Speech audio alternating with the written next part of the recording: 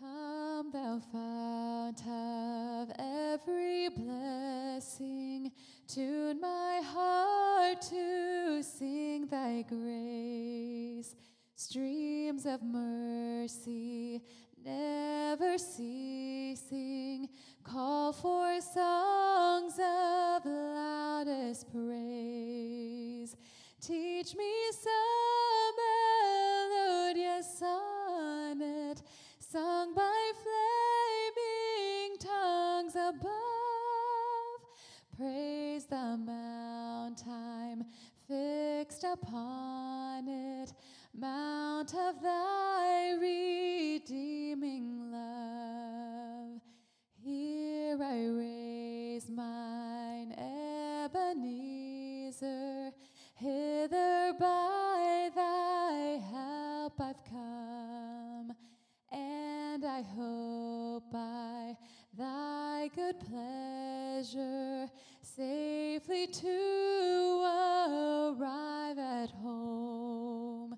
Jesus sought me when a stranger, wandering from the fold of God, he to rescue me from danger interposed his precious blood. Oh, prone to wander, Lord, I feel it, prone to leave the God I love.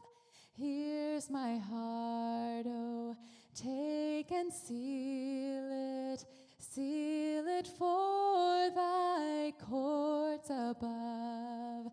Oh, here's my heart, Lord, take and seal it for thy courts above.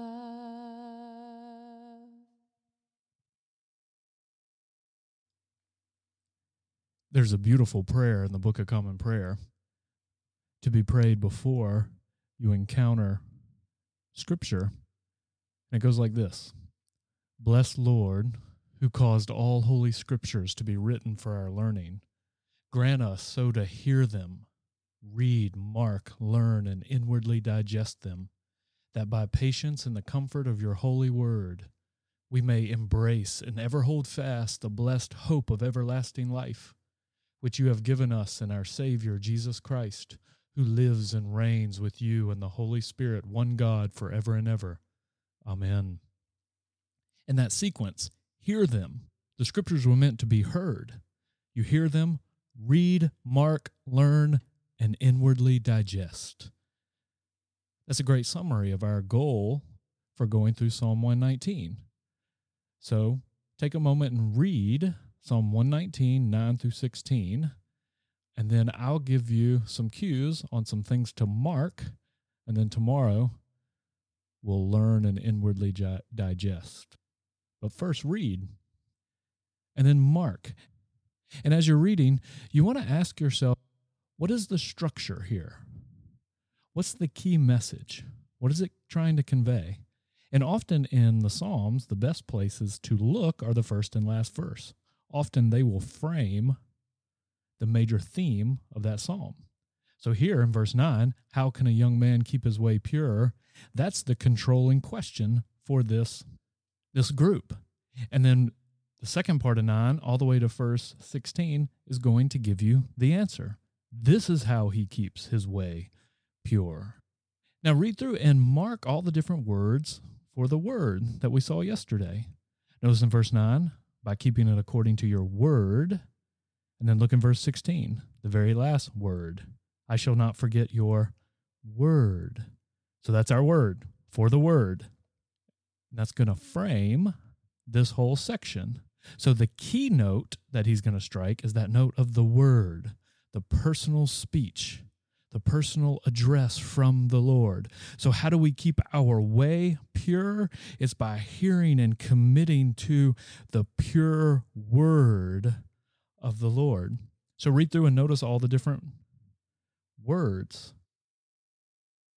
Word, verse 10, your commandments, your word in 11, your statutes, your ordinances or judgments, your testimonies, 14, your precepts, your statutes, your word.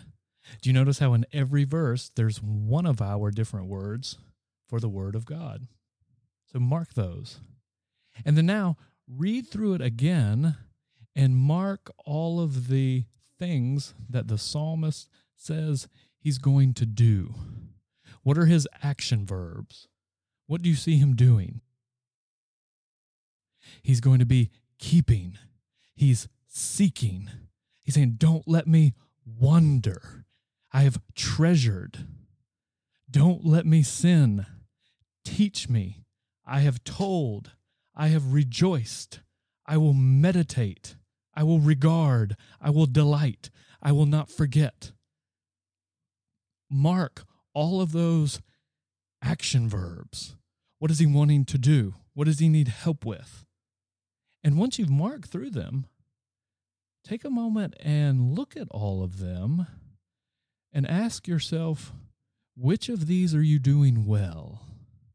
Are you keeping? Are you seeking? Are you treasuring? Are you meditating? Are you delighting? Which do you need help? Have you felt yourself wandering? Have you felt yourself forgetting? Have you felt yourself not regarding? Ask the Lord to help you to do all these things. Now take a moment and notice the dynamic between the past, the present, and the future. Mark all the things that the psalmist says he has done. I have sought you. I have treasured.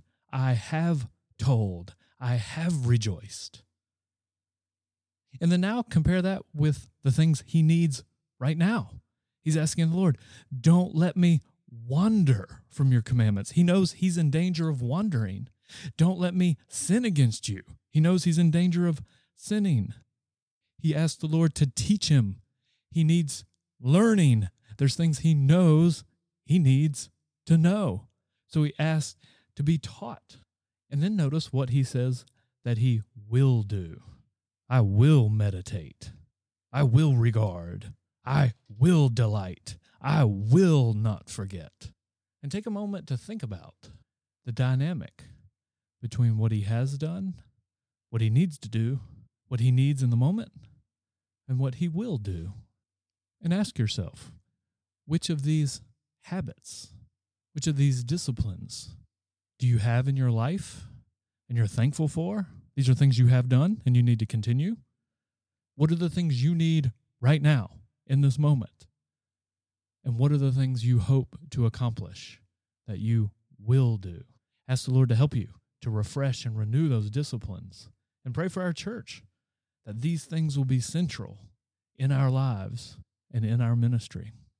And tomorrow we'll ask, what do we learn and what do we need to inwardly digest so this psalm will transform us? Praise God from whom all blessings flow.